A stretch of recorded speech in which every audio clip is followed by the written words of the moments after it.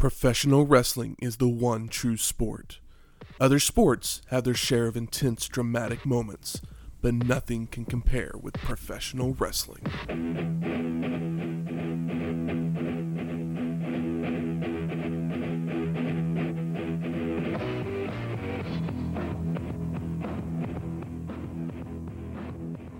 Welcome to Wrestling History X, where three friends come together to talk about the stories behind the matches. I'm Matt. I'm Michael. And I am Damian Shane. Welcome to episode 174, December to Dismember, 1995. Ultimate Jeopardy. Yeah. It's the ultimate. Yeah, did they ever do... It's just Final Jeopardy. Was there ever an Ultimate Jeopardy? There's Double Jeopardy. There is Double Jeopardy. It's a movie. It's a thing they do on the show. Double. No Ultimate Jeopardy. No. That's like the PlayStation 2 game, Ultimate Jeopardy. ECW does Ultimate Jeopardy, which we'll see in this show. I'll take fuck off for 1,000, Paul. As this was the inaugural December to Dismember produced by ECW. I should probably say it's the only one produced by ECW as well. Oh, really? The name does come back. In like 2005 or 6 or something like that. In the WWE version of ECW. But this one would take place on December 9th, 1995 from the ECW Arena in Philadelphia, Pennsylvania, with an attendance of 1,000 people. Uh-oh, we're down a little bit. I mean, it's Christmas time. True. Very true. I mean, it's early December. Everyone's shopping. Yeah, there you Well, go. there we go. Mm-hmm. We'll go with everyone's shopping. But we are back in Pennsylvania. We are. Philadelphia in particular. You know what that means? That Shane stressed over what to bring us all week long. I did not. Actually, I still have one of my Philadelphia care packages here. Bag of tricks. Loudness in the microphone. Mhm. Take them out of their packaging. We're back at Asher's Chocolate Company. This was part of the care package that I sent away from PhillySnacks.com. Thanks to our buddy Alfonso, I believe is his name. Bill? Alberto, actually. Oh, Alberto. I gotta look. I'm gonna feel like a jackass if I'm saying the wrong name here, but let's find out. It was Albert. Is it Albert? Yep. Yes, it is Albert Martino. Got the Asher Chocolate Company here. We had some little animal crackers dipped in chocolate last time. Kind of similar, but a little bit bigger this time. We've got full-on graham crackers dipped in chocolate, milk chocolate to be exact. It's an irresistible and sophisticated pairing for the most distinguished taste. I'll take one of these. It's all it's missing is a marshmallow because it's basically 2/3 of a s'more, except for chocolate's on the outside. And that will be good. We did those before where I put marshmallows under the broiler and just like slapped them on top of a alcoholic milkshake. Those would be just as tasty on here. This is good. I feel like it needs milk. Yes. I'm not even a big It's milk very guy. much exactly like the animal, like not taste like the animal cracker that we had a few weeks The ago. perfect chocolate to cracker ratio. But yeah, it's Mm-hmm. just like the perfect amount. You literally got a big old chocolate chip because it shaved off of... Maybe. It was the back of the one that I just ate. Ah, okay. Yeah, these are good. Albert, thank you for the Ashers. These are super tasty. But that just means this is the last of my Philly snack box, so I'm going to have to start looking for shit again. So I'll try to help. I'm sure we'll be in Philly sometime down the road here, not too long in the near future. And yeah, so send us some ideas. Slide into our DMs. Send us an email, something with some Philly ideas. Pretty sure there will be no place we go to over the years as much as we do Philadelphia. Probably not. But something that would happen right around the same time as December to Dismember, Father of the Bride Part 2 would be released to the theater the day before. I remember this movie, I feel like it was a bigger hit than Father of the Bride. But It definitely was. Did people like it more? Or was it just like people really liked the first one a lot? There was a wedding. Yes. Or there was kids. There was a wedding in the first there was one. a wedding in the first one, and then there was a It was more family. baby on board in part 2. But yeah, you had the reteaming of Steve Martin and Diane Keaton and Martin Short and Kimberly Williams, and she would later go on to marry Brad Pitt. Wow, Brad Paisley. There we go. Say Brad Pitt. That's pretty the wrong nice. name. I think I only saw the second one. I saw the second one before I saw the first one. I've never seen the first one. I saw the second one when it came out on VHS. I was like a kid, but I don't remember anything about it. I was working at Blockbuster when it came out on video, so I didn't see it until then. But great movie. I've watched it many times. I'm a big Steve Martin fan anyways, but I always thought he should have been nominated for an Oscar for the first one. Still has never been nominated for a fucking Oscar, and it doesn't make sense. So the reason I kind of put this, like, Father of the Bride Part 2, like, it's a good movie. It's no Bowfinger. Well, that's kind of where I was going. Oh, okay. He gives us a, like... I love both. We can talk Steve Martin and Martin Short. Mm-hmm. Like, what are some of your favorite Steve Martin movies? The Jerk, Man with Two Brains, All of Me. I mean, shit, anything Steve Martin in the 80s. Saturday Night Best of DVDs. Or Saturday Night Live, I should say. It's a Bowfinger and The Jerk for me. There's not... I can't think of any other ones that I've Little Shop of Horrors. Oh, yeah. I definitely love Little Shop of Horrors. Yeah, it's a tough one because, I mean, Steve Martin's been in a lot of great stuff. My Blue Heaven. My Blue Heaven was probably a favorite of mine when I grew up. Mixed Nuts. Mixed Nuts? I can't believe you dropped that one. That movie's wild. I think possibly the first time I can't believe that I've seen Mixed Nuts, but I can't believe you actually pulled that one out. I ever saw Steve Martin was Little Shop of Horrors. Yep. And he was in both the original and the remake. Oh, yeah. But I saw him in the remake first, obviously. Yeah, the Rick Moranis one. Yep. Doesn't the original have, like, Jack Nicholson in it? Mm-hmm. Okay, I've never seen that one. Yep, I mean, you can't go wrong with Steve Martin. Three Amigos. I think my favorite one is Three Amigos. You get the best of, the three of the best guys at the time, all in the same place. Yep. I mean, Martin Short also loved him in most everything from, going back to SCTV. Inner Space was a childhood favorite. Oh gosh, Inner Space. That was my childhood growing up, I think.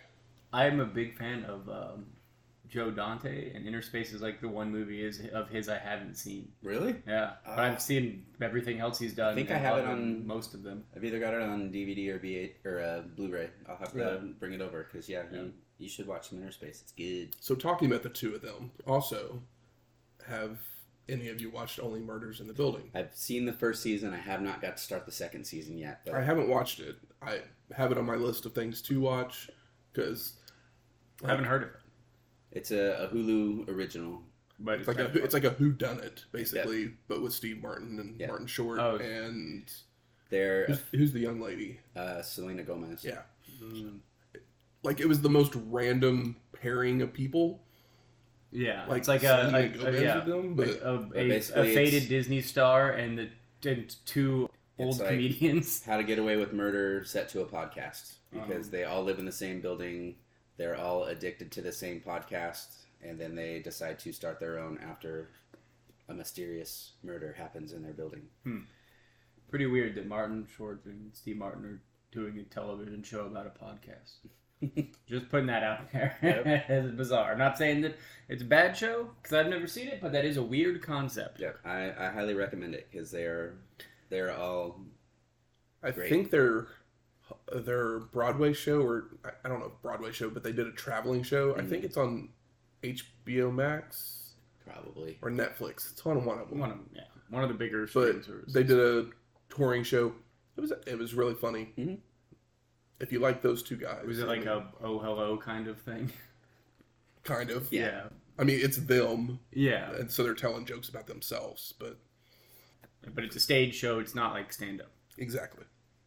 Well, enough about Martin Short and Steve Martin. Let's talk some ECW. Woo! And it goes straight to our first match.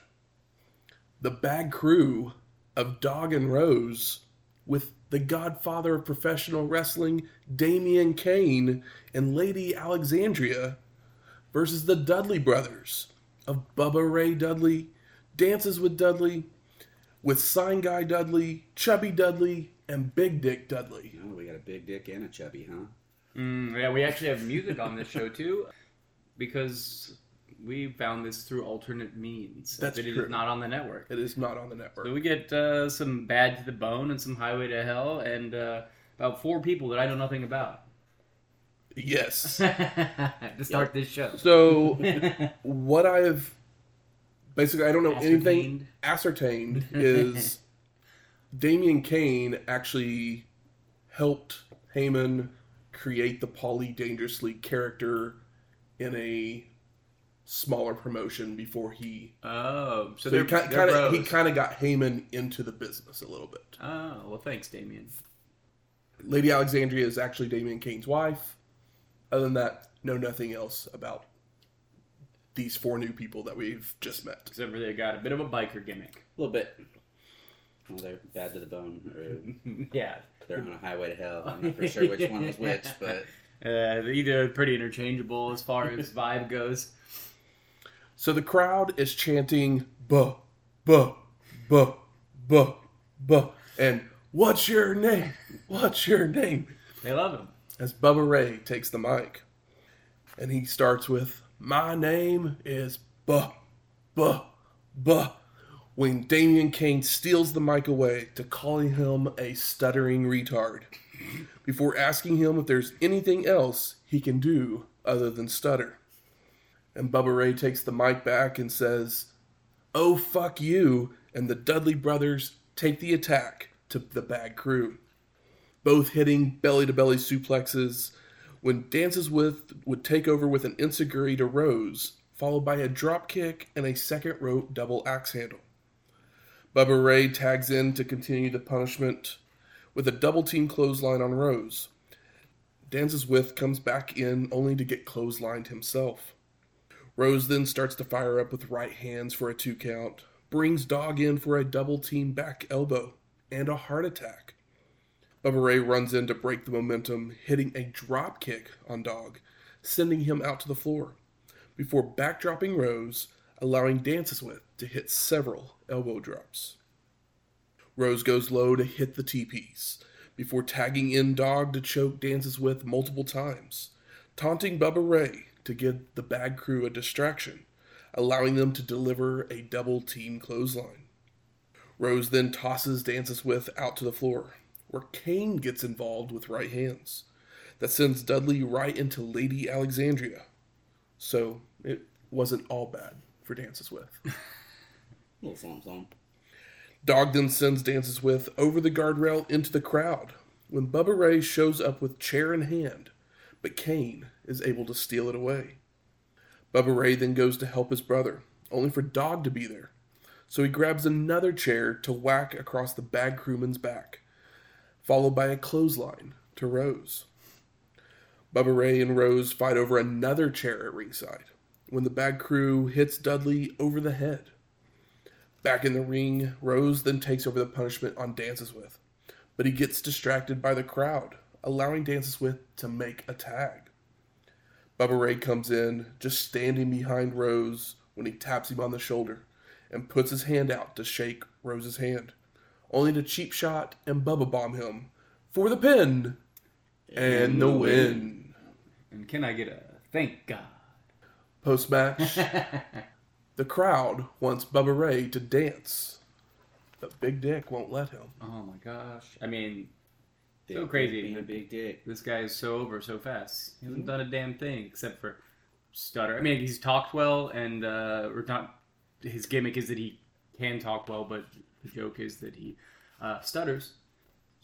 I mean, at this point, he's more over with me than he ever will be. Ever will be. Yeah, I mean but I mean, it's just like I didn't watch WWF whenever Team 3D was a huge thing. oh yeah, So like They were the Dudley Boys. They weren't Team 3D. whatever. the 3D was like the move. Yeah, Yeah. Like his his charisma, his like, charisma is like palpable. yeah. Yeah, I totally get it. It is funny though. It's like, oh, but it's also weird. It's like you wouldn't expect this guy to dance, and now he's like a real life wannabe biker. Yeah, It's I mean, just a giant dickhead. But here he seems like a fun hang. You get a dude in there that's got some energy, that is fun on the mic, and you want to get any crowd excited, you yell the word fuck at some point into it, and that's all it takes. Either the F word or a clothesline. It works here. Joey Styles then sends us to a video where we see Bill Alfonso and Taz in the back with comments about House Party 96, which we'll cover in about 6 or 7 weeks. When you said House Party 96 in my head, I heard like House Party 6. I was like, they made 6 of those? They may have. They made at least like 3 or 4. Yeah. I don't know if Kid and Play were on all of them, but they were at least in a couple, the first few. So House Party 96 is going to be the big farewell for Public Enemy. But Fonzie starts screaming that no one knows who you are outside of Philly. Probably he won't be crying at House Party. How about you, Taz? And the Human Suplex Machine chimes in with, I'll save you 2 douchebags the hassle. See ya. Take care. Get the hell out. And that leads us right to our second match. Taz with Bill Alfonso versus El Puerto Riquano. Mm-hmm. Taz has the towel over his head as he comes out, guys. Yeah. One more step closer. Yes. And Fonzie takes the mic in the ring to yell at the crowd before the ring announcements. But once they're done, Alfonso is yelling at Riquano when he slaps him. The Human Suplex Machine then walks over to shove El Puerto Riquano, starts destroying him with clotheslines and an overhead belly-to-belly suplex. Taz puts on a crossface to wear down Riquano before delivering a snapmare to allow Fonzie to yell some more at him. The Human Suplex Machine then tosses Riquano out to the floor, where Alfonso continues to belittle him. The crowd's chanting for Sabu as Taz drags Riquano back into the ring, where a reversed Irish whip sends the Human Suplex Machine to the ropes, but he ducks El Puerto Riquano, grabbing him for an overhead Tazplex. The Human Suplex Machine looks over at Fonzie, who says, "It's time. It's Tazmission time for the submission and the win." Thanks for coming, Porto. Post-match, Alfonso grabs the mic again, challenging anyone in ECW, before Taz tells the crowd that Sabu doesn't care about you, that he's in Japan wrestling right now. Ooh. I wonder, is this the last time that we see El Puerto Riqueño? I don't know. Stick around and we'll find out. Exactly. We'll see if he survives for another suplex. Maybe he'll let him. So we go to our third match. The Eliminators of Perry Saturn and John Cronus with Jason versus the Pitbulls of number 1 and number 2 with Francine. And this match is joined in progress as the Pitbulls deliver a powerbomb to Cronus, but doesn't make a cover as Jason jumps on the apron to distract them. The Pitbulls walk over and hit a double headbutt, followed by Francine attacking him out on the floor, but Jason is able to reverse to choke her. Number 1 then rolls out to the floor to break it up, while the Eliminators go for a double clothesline on number 2, who ducks and attempts a double clothesline of his own, only for the Eliminators to duck it and deliver total elimination for the pin and the win. So post-match, Cronus is holding Francine with Jason directing traffic, sending Saturn out to grab a chair. But 911 hits the ring, ripping the chair away, grabbing the Eliminators by the throat and hitting a double choke slam. So it's never said by Joey, who's really our only way to get any information. But this match was one of 3 on the card, and we don't see all 3 either, where whoever would win this match would help determine who had the advantage in our main event. Oh, okay. And this is starts in progress. I didn't even have it down as a match because it's just so quick and it's just okay. Because it was very awkward. Yes. And we'll get to how awkward it is, I guess, towards the end of the show. When we figure out exactly what that main event is. So then we go to our 4th match. Mikey Whipwreck versus Steve Austin What? versus the Sandman All right. with Woman Cool. in a 3-way dance for the ECW World Heavyweight Championship. The champion comes out first. Foreshadowing.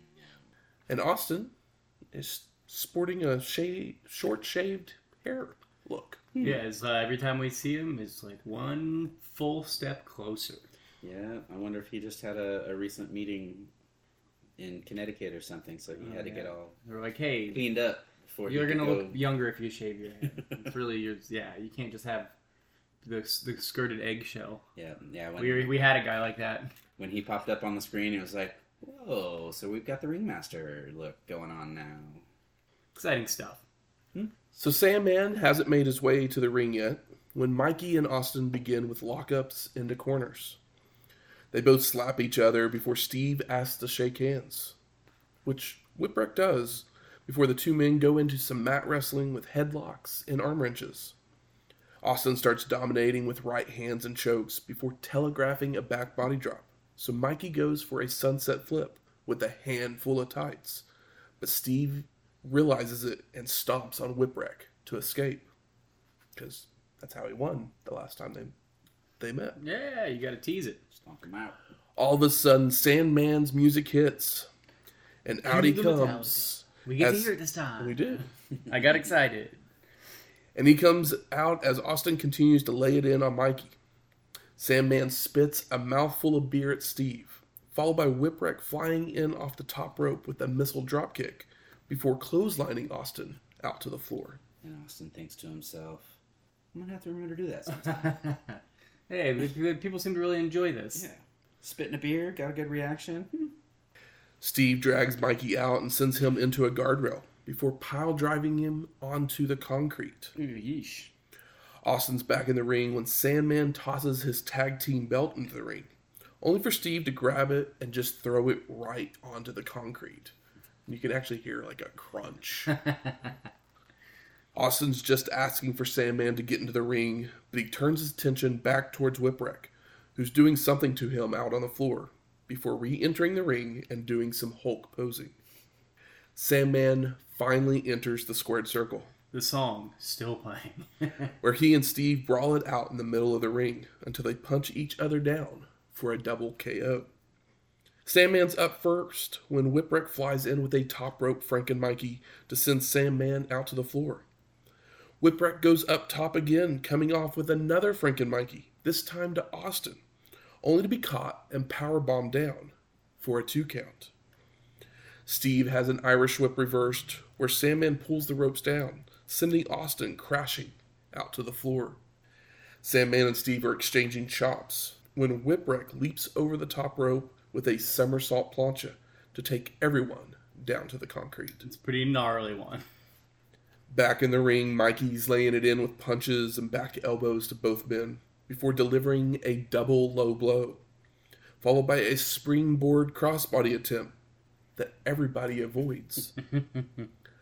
Austin and Sandman poke each other's eyes, leaving all 3 men staggered, but Whipwreck lands a crossbody on Sandman for a near fall.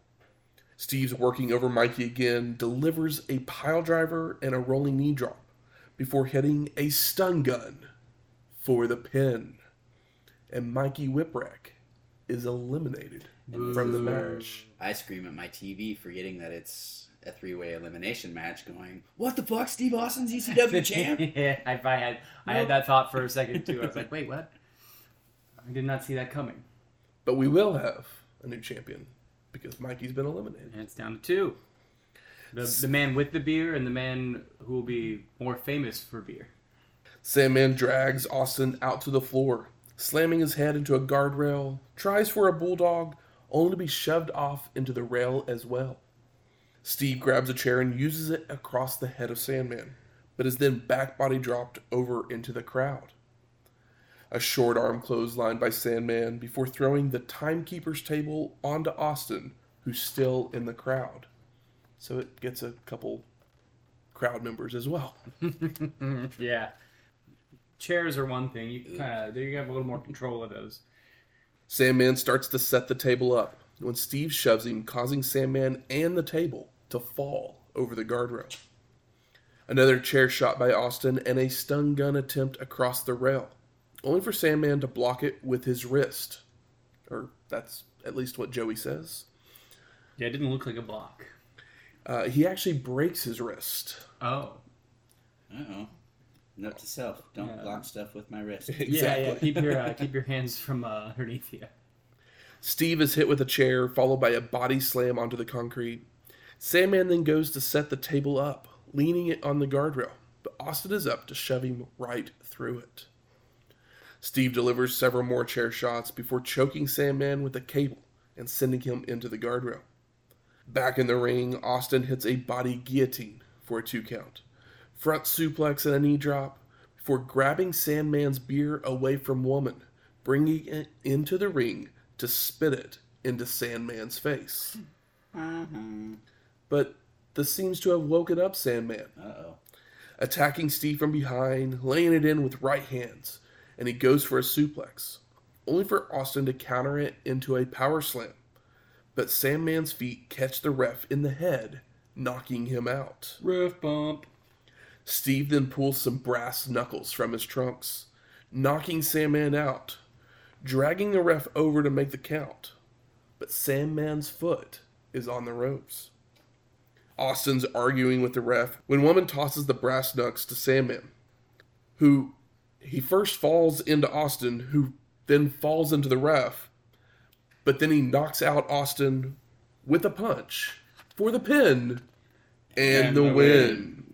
Even though Steve had a boot on the ropes. Yeah, damn it. I mean, you know. But that still makes Sandman and new. Cue Metallica. Post-match, Austin rolls out of the ring to argue and shove the ref. Damn right. Explaining he had his boot on the ropes as Sandman and Woman celebrate in the ring with a cigarette and a beer. And this would be the last time we would see Steve in ECW, as he would debut up north the very next week. Man, he kept himself clean though. He laid down with his foot on the ropes, and also after getting hit in the head with brass knuckles. So it's like, all right. And he really made sure that he pinned their champion and he laid down all on his way out. Yeah, and lost, like, quote unquote, illegitimately, as the foot was on the rope. Yep. And there was foul play, even though it was just desserts because they were his brass knuckles. Yep. But that takes us to our 5th match. Public Enemy of Rocco Rock and Johnny Grunge versus the Heavenly Bodies of Dr. Tom Pritchard and Gigolo Jimmy Del Rey. These Heavenly Bodies just get around, don't they? Mm-hmm. So the last time we saw Del Rey was at Royal Rumble 95, all the way back in episode 141. And Bubba Ray Dudley hits the ring to dance with Public Enemy, when the Bodies hit the ring with multiple chair shots across the back of Bubba Ray, which leads to Joey saying there must be some dissension in Raven's Nest, as the Dudleys and the Heavenly Bodies are both part of that crew. I think it's because Bubba Ray's over and the rest of them aren't. Yep. Yeah. Heavenly Bodies, great workers. Sometimes a man's just got to dance. But yeah, Tom Pritchard ain't out here fucking, busting a fucking spinneroonie or whatever. No, he's no cabbage hair. Yeah, no cabbage patches. Fluffing the hair, making sure that his arm drag is better than everyone else's. Doing his Jimmy Garvin. Public Enemy jumps back in the ring to clear the Bodies and checks on Bubba Ray, who stutters through his name before challenging the Bodies himself. Dudley pokes the eyes of Pritchard before attempting an atomic drop on Gigolo, who blocks, only to then receive a right hand from Rocco to clear the ring again. For a dance party! Bubba Ray starts dancing again as we go to black, but when we return, the Bodies hit the ring for everybody to brawl. Let the Bodies hit the ring. I know, I almost did it. They all head out to the floor where several different weapons are used, including frying pans, keyboards, tables, ring posts, before Rocco misses a drive-by from the apron, sending him through the timekeeper's table. Drive-bys all the way back then, eh? Chairs and broken table pieces are used by each team before they all make their way into the crowd to brawl some more. Grunge is busted open, but he drinks someone's beer before hitting Del Rey with a pie to the face. Blueberry? Sure. Cherry? I don't know. It's Philadelphia. What kind of what Cream pies? cheese? Yeah, Philadelphia pie. cream cheese? I mean, you know, it's the holiday season. There's pies aplenty. Very true. Pritchard and Rock are back in the ring where Dr. Tom delivers a gut-wrench tiger bomb for a 2 count. I mean, we'd love to see it. Telegraphs a back body drop only for Rocco to counter into a swinging neckbreaker for a near fall as Gigolo breaks up the pin. Johnny joins everybody in the ring to body slam Pritchard and land a second rope pump splash for a 2 count, while Del Rey and Rocco brawl out down the aisleway. Grunge hits a sunset flip on Dr. Tom, but the camera switches back to the brawling outside the ring to see Gigolo and Rock headed towards the Eagle's Nest. Pritchard gets a 2 count, laying it in on Johnny, while Del Rey sets Rocco on a table, climbing up to the balcony, coming off with an elbow drop. Gigolo then goes for a pile driver, but Rock reverses into a back body drop onto the Eagle's Nest before they begin to brawl their way back to the ring. Gotta have that Eagle's Nest spot. In the ring, Grunge is being choked and punched when Del Rey makes it into the ring and heads up top for a moonsault, only for Rocco to pull on the ropes, causing Gigolo to have a couple less clients. Rock then hits a clothesline on Dr. Tom, allowing Johnny to roll over into a jackknife for the pin and the win. So this was another one of those 3 matches that would determine who had the advantage in the main event. Only the thing is when this match was on the actual card during the show, that had already been determined as a match we didn't see was Raven versus Tommy Dreamer. Raven had won, so his team was already up 2-0 before this match even happened. Huh. So it didn't matter who won. No. Raven's team was going to have the advantage. In our 6th match. All right, yeah, I mean, my feelings on that is whatever. Kind of like I felt about that last match. I am pro bodies, but this is not the people they should be working with. Raven. The heavenly bodies of Dr. Tom Pritchard and Gigolo Jimmy Del Rey. The Eliminators of Perry Saturn and John Cronus. And Stevie Richards with Beulah McGillicuddy and Jason versus Tommy Dreamer.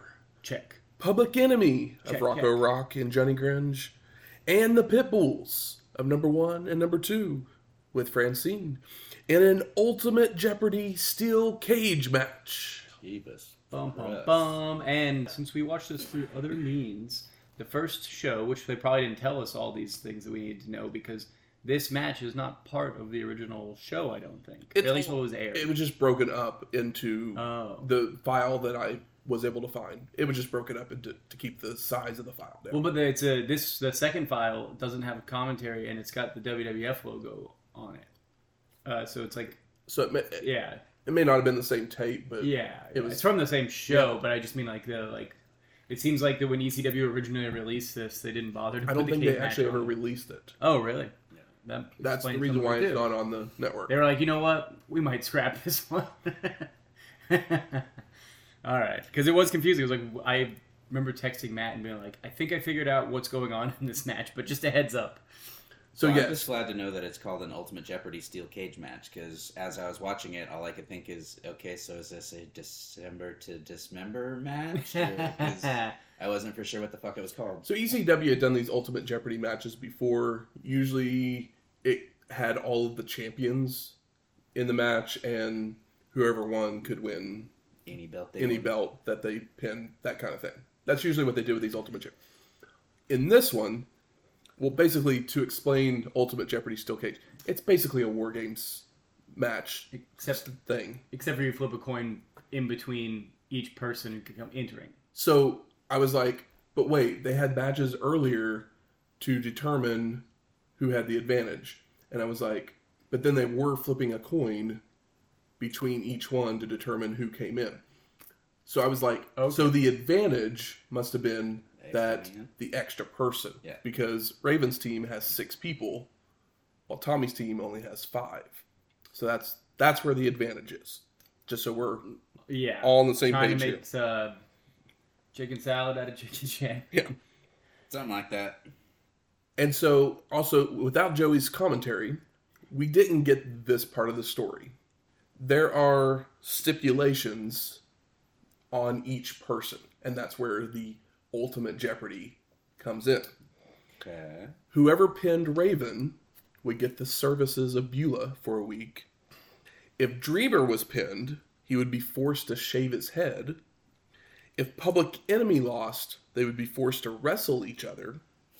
If the Pitbulls lost, they would be forced to disband. No. And whoever pinned them would get the services of Francine for a week. Jeez. If the Eliminators lost, they would be forced to leave ECW, and Jason would have his head shaved. If Stevie Richards lost, he would be locked in the cage for 5 minutes with the opposing team. Good grief. And if the Heavenly Bodies lost, then all of Raven's, Eliminators, and Stevie's stipulations would be enforced. Okay. That's a lot to remember. Yeah, this is sweatier than a whore in church. I understand. I'm glad someone got it. Yeah. I mean, yeah. Wow. Some of this I did figure out, but definitely didn't have all of that information. No, definitely not. So Raven and Grunge look to be our first 2 competitors, but Tommy comes out with his head bandaged as Raven had knocked him out with a beer bottle in their match earlier in the night. That's how Raven won. Okay. Telling Johnny that he wanted Raven. I was like, you already got him. You lost, bro. Like, yeah. Maybe try next week. Try a different strategy here. But Grunge lets Dreamer into the ring. But Raven has climbed over the cage to the floor. So Tommy's yelling at him when Saturn would attack from behind to start the match. The 2 men are running the ropes when Perry would try for a Boston Crab, only for Dreamer to power out so Saturn would clothesline Tommy instead. Perry with a running back elbow, a springboard heel kick, but has an Irish whip reversed, so he leaps up and over a charging Dreamer, only for Tommy to fire back with right hands. The 2 fight over a waist lock until Saturn has control for an overhead belly-to-belly suplex, followed by a back suplex that Dreamer counters to land on top. And the crowd is not into this. Not yet. I mean, it's Perry Saturn. Yeah, they're chanting boring, but there's like a cage. I mean, to be honest, they're not wrong. But they may think it's Cronus in there for all we know. I get it mixed up sometimes too, just because the camera work's not great. So you guys, I wasn't the only other person that was having trouble. No, like from behind, it's hard. I think I got halfway through my notes, and then Cronus came out, and then I was like, "Oh wait, that was Perry Saturn in the match." A lot of times, the only reason I can tell it's Perry Saturn is because he does something like cool. Impressive or cool, whereas Cronus doesn't ever do either of those things. Yeah, as I mean, having Saturn with hair already throws me off anyways, but the fact that they look that similar. Yeah. I don't think he has a bunch of shit in his face yet either. Couldn't shave his head already so they could look exactly like the Pitbulls, just dressed differently. Perry's running the ropes and he tries for a crossbody, only for Tommy to catch him and deliver a fall-away slam. But Saturn then catches Dreamer with a low blow, a gut-wrench tiger bomb, and a leg drop. Perry keeps up the attack with a knee drop, a Uranagi, and a Hurricanrana. He tries for a second one, only for Tommy to catch and drop Saturn with a power bomb. The 2 men exchange attempts at hip tosses before a failed rocker dropper from Perry, which turns into a pile driver from Dreamer, followed by a DDT. Saturn rakes the eyes before hitting a spinning heel kick, but he then telegraphs a back body drop, which allows Tommy to go south of the border with a knee drop and looks to hit another pile driver, when Raven enters the ring with a chair shot to the back of Dreamer. And it's been about 5 minutes since the match started, so I guess that's what we'll go with. Time to flip that coin. Yep. Raven goes for a cover, but the ref won't count it. So, makes me think the War Games reference even more pliable. Raven keeps using a chair to choke, before bulldogging Tommy into it multiple times, followed by Saturn joining Raven for a double-team DDT. Perry then climbs to the top of the cage, coming off with a splash to Dreamer. He goes up again, but Tommy moves this time as the announcer is making a 10-second countdown. Raven throws Dreamer into the cage, only for Tommy to fire right back to send Raven and Saturn into the cage, followed by a double DDT to them both. Pitbull number 2 joins the fray as Raven is tossing Dreamer into the cage. And the Pitbull grabs Perry and Raven, tossing them into the cage several times, before delivering a double noggin knocker, a clothesline, and a vertical suplex. Number 2 is just throwing people around as Tommy grabs the chair, hitting a neck snap on Saturn. When Del Rey joins, going right after number 2, sending him into the cage before hitting a super kick and a DDT. He makes a cover, but once again, the ref is just like, you can't do that. Not so fast there. Raven uses the chair on Dreamer before a snapmare and a neck snap on him as well, while Perry and Gigolo double team super kick number 2. Cronus joins the action with a bag of salt. Sure, why not? Bag of sand. It was bring something that embodies what you are to people. Yeah. Sand bag, salt bag. Yeah, like what are you on the inside? Del Rey hits a DDT on Tommy, and the Eliminators hit a chair-assisted Doomsday device on number 2 before trying to do the same to Dreamer. But Tommy is so tired, they can't lift him up. So instead hit a side slam, flying knee drop combo. Dr. Tom comes in, and it's 5-on-2.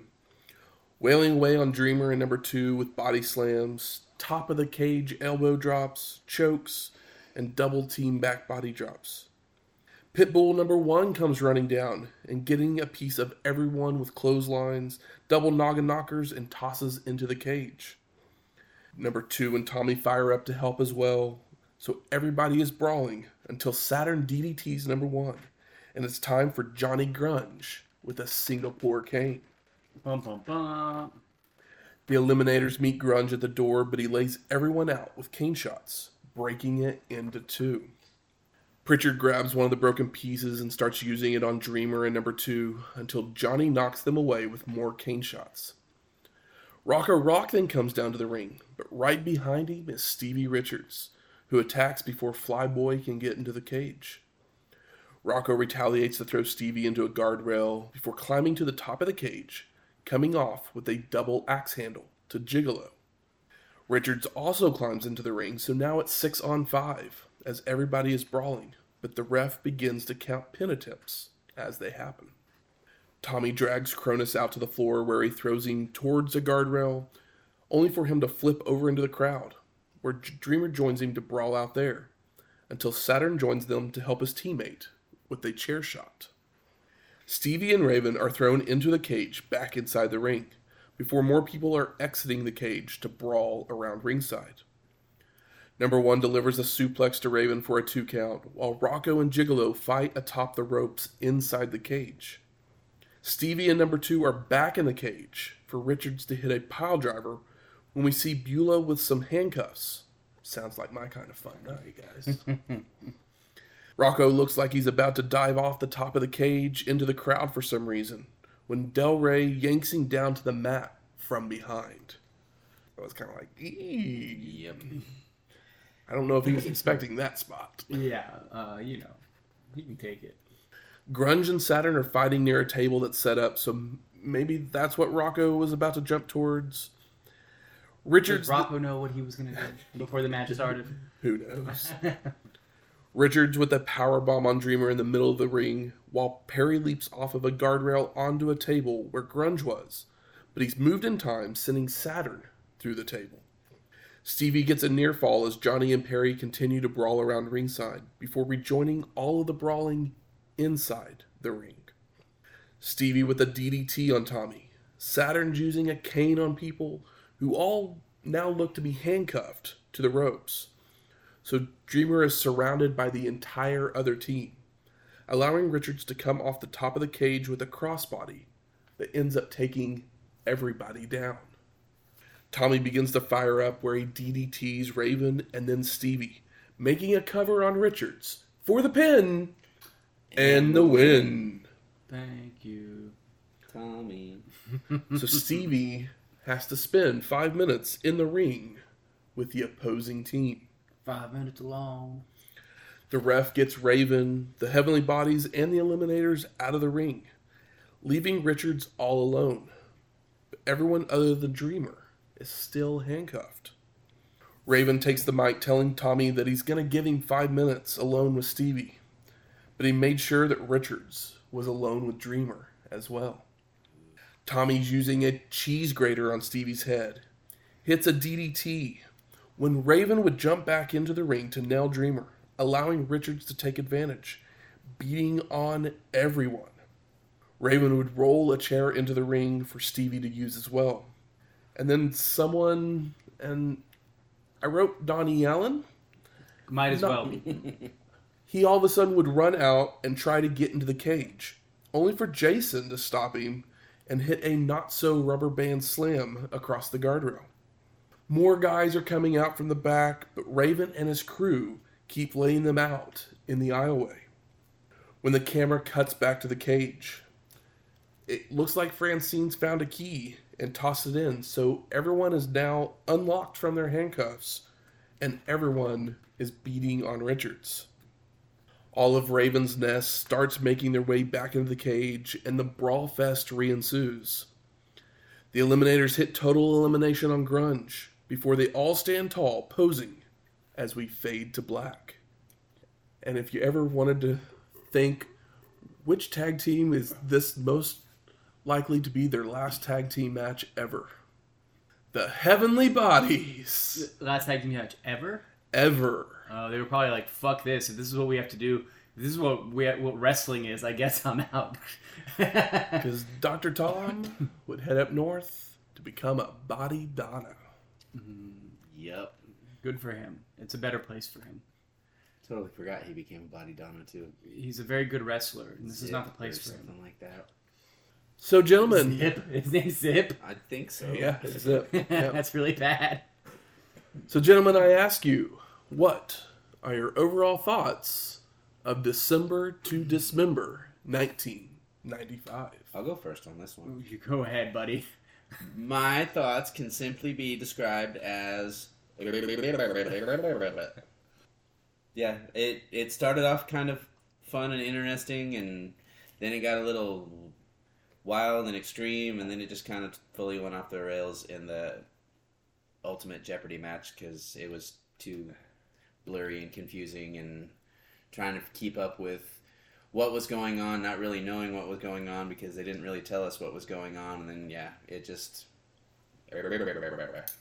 You guys remember when you had, like, cable or, like a satellite or whatever, like, in the early 2000s, and when you could, like, the movie, but they would show, like, the 5-minute preview, and then it would, like, just, like, turn off or, like, you know, go to static or whatever. That's kind of what this show did, where it's like, all right, what do you got for me? And then all of a sudden my mind just turned into, like, you know, channel 99 on cable, and it's just like, shh. All the way up until Kronos is covered in blood and somebody won. Good for him for getting the full mask. That was a dirty blade job. I got lost along the way. It's one of the most nothing. It dismembered my brain. No shit. No shit. Literally, we're all on the same page. It's a decent show, but it would have been better if we hadn't lost Joey for the last match. I think we lose a lot of the intricacies, such as the stipulations, and when they get handcuffed, like, that was a big thing. Like, all of a sudden, they're just, like, all handcuffed.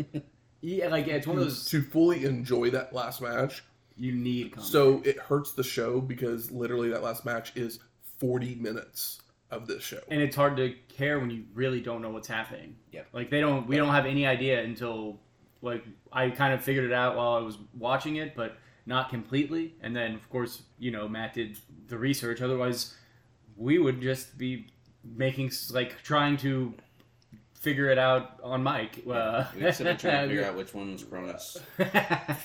He's the one covered in blood.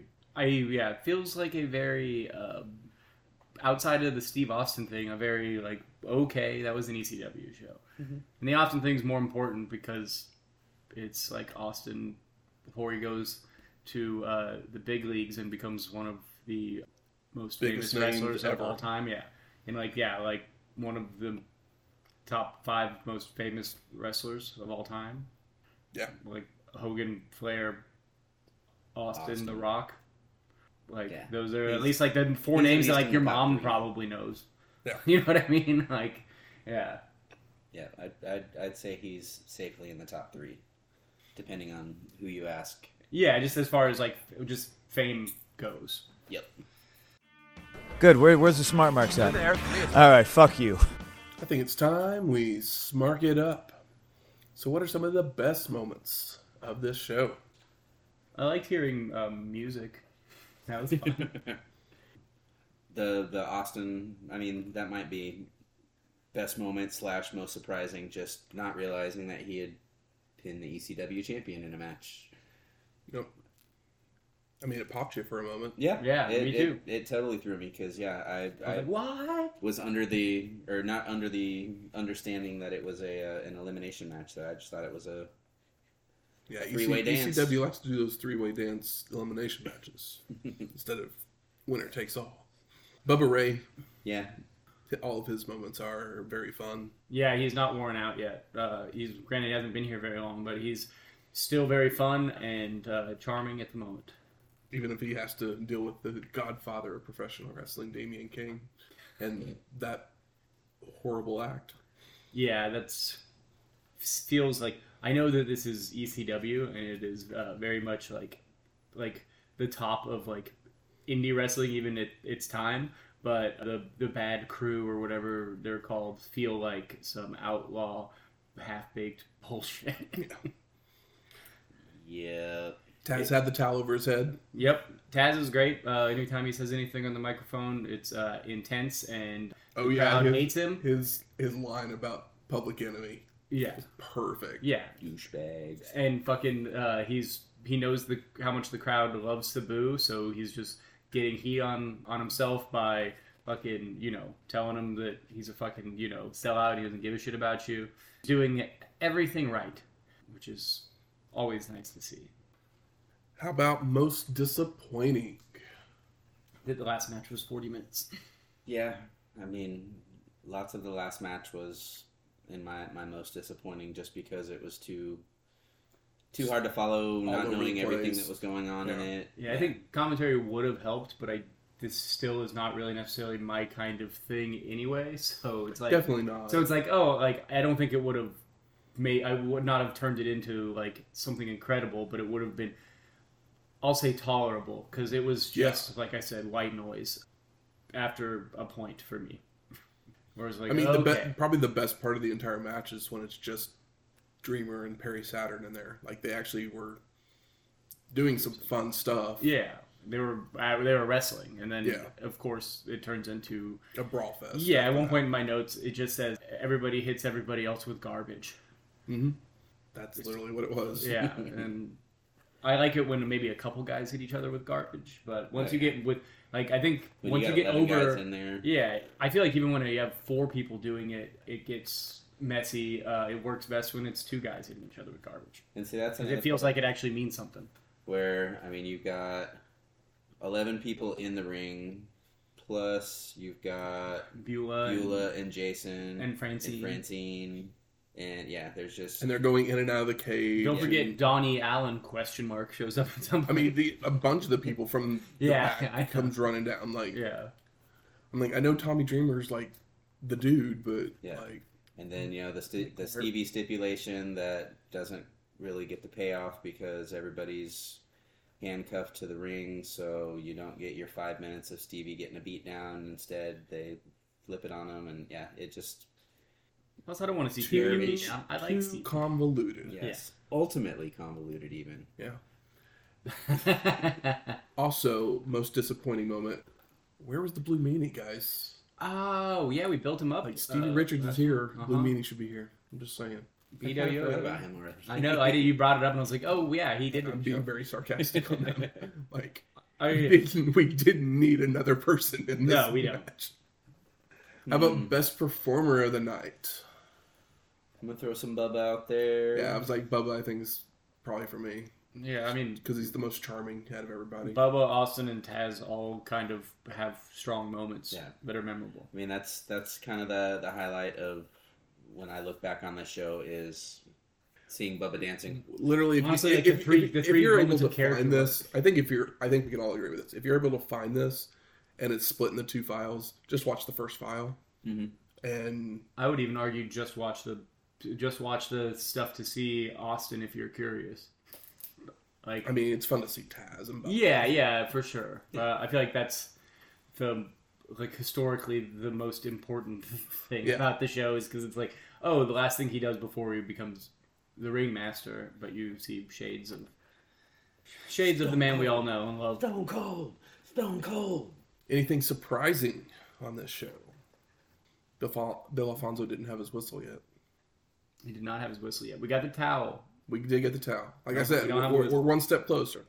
We almost got the whole package. God, I hate the whistle so much. I know you do. It's so great. It's so good. It's so... I just can't imagine, like, a better way to get people to fucking want to rip your head off than to just blow a whistle for fucking 30 minutes straight. Did we have Paul on the show at all? You know what? I don't think Dangerously? Yeah. No? Okay. I just mentioned him at the very beginning because Damian King got him into wrestling. I mean, that's and no Todd. We've been seeing maybe a little too much of Todd recently. There was a nice sign in the crowd that said Mikey washes Todd's car. You know, making a joke about how like that's why he like had the belt and stuff. Like because who's Todd? Todd Gordon. Oh, okay, gotcha. Yeah, sorry. I was pronouns, pal. Exactly. Surprising that this is the last time the Heavenly Bodies team together. Yeah, I'm surprised too. I did not know that. That seems like a shame, but you know. I'm trying to remember. Does old Jimmy Del Rey? Jimmy Del Rey does end up in WCW as basically in the hardcore division, I think, at one point. So like, he doesn't ever become anything that we. Yeah, I don't remember what he's called in WCW. Yeah, that tells you. Yeah, in the future, Dr. Tom becomes one of the like most prominent trainers in modern wrestling history. Yeah. And now for a look back even further into the history of wrestling. The Dusty Finish. Riki Choshu had won the IWGP Heavyweight Championship at the beginning of 1992, when one of the new generation of wrestlers would take the step forward to make a challenge at the G1 Climax Special 1992 on August 16th. The Great Muta, born 1962, was an amateur wrestler and had a black belt in judo before being trained in the New Japan Pro Wrestling Dojo. He would debut in 1984 against his future Three Musketeer, Masahiro Chono. Muta would make excursions to Florida, Puerto Rico, and Texas before making his way to WCW, where he would feud with Lex Luger, Ric Flair, and Sting, and capturing the NWA World Television Championship. Once he returned to Japan in 1990, Muta would immediately team with Chono to win the IWGP Tag Team Championships, holding the title for 6 months. Muta would defeat Sting at a jointly promoted Starrcade at Tokyo Dome before making the finals in the first G1 Climax tournament later in 1991. At the start of 92, Muta would headline the first January 4th Tokyo Dome show, this time teaming with Sting to defeat the Steiner brothers. Muta would continue his rise as a singles competitor, making it to the semifinals of the G1 Climax 92, losing to eventual winner and friend Masahiro Chono. But just days later, he would defeat Choshu in that match to become the 13th IWGP Heavyweight Champion. The Great Muta is one of 3 wrestlers to win the 3 major championships of Curaçao, and in total has held 31 championships in his career. For his accomplishments, Muta is a Wrestling Observer Newsletter Hall of Famer. The Great Muta would hold the IWGP Heavyweight Championship for over a year when one of his fellow Musketeers would make a challenge. Bum, bum, bum. Is Muta still the champion of No. Noah? No. Okay. I know it was a real kind of out of nowhere and moderately controversial thing like a year or so ago. He had already lost it by the time they did the New Japan crossover show. Okay, I was just curious because that was now one of the things like, oh, guess who's the champion? And now he's like, on a farewell tour. Yeah, it's like it's like the guy that can barely walk. Like, I mean, we all love him, but So when are we gonna get Muta in the WWE Hall of Fame? I mean, he never really wrestled for that. Don't matter. They bought WCW. He wrestled there. He definitely belongs in a WCW because he's Goldberg can be in it. Yeah. Muta deserves to be in it super, like 4 times. Yeah, he's super important to that early WCW like JCP blurry area. Yeah. And some of the better WCW or like I guess that stuff was good. We sure do miss it now. Give me Muta. Give me Muta. Yeah, he was crazy impressive at the time. Yep. Next week, Super J Cup second stage. It's the second one. Woo! That's right. Very excited because we're gonna get wrestling tournaments, one of my favorite things, and junior heavyweights, Some fresh faces. Japanese junior heavyweights. We're all fans of those things. I mean, the first one gave us quite a few shortlist matches. Mm-hmm. I've got. We'll see what the second one does for us. High hopes. High apple pie in the sky hopes. Absolutely. All right. Music from this week's show is Thunderkiss 65 5-5. Yeah. by White Zombie. And Tommy Dreamer won our main event, so we play his music, Even Flow I know. by Pearl It Jam. was Wow. fun to hear it on the show. Yay! You Thoughts like- or eyes like butterflies. If you like this episode or any of our other ones, go out there and rate and review us on iTunes, Stitcher, Google Play, or wherever you find your podcasts at. If you have any questions, comments, concerns, Recipes. We're going to Japan next, and I'm gonna need some Philly ideas coming up here soon. So I got Japan. Give me some Philly. Yeah. Japan's never going to be hard. We don't go there enough for that to be a problem.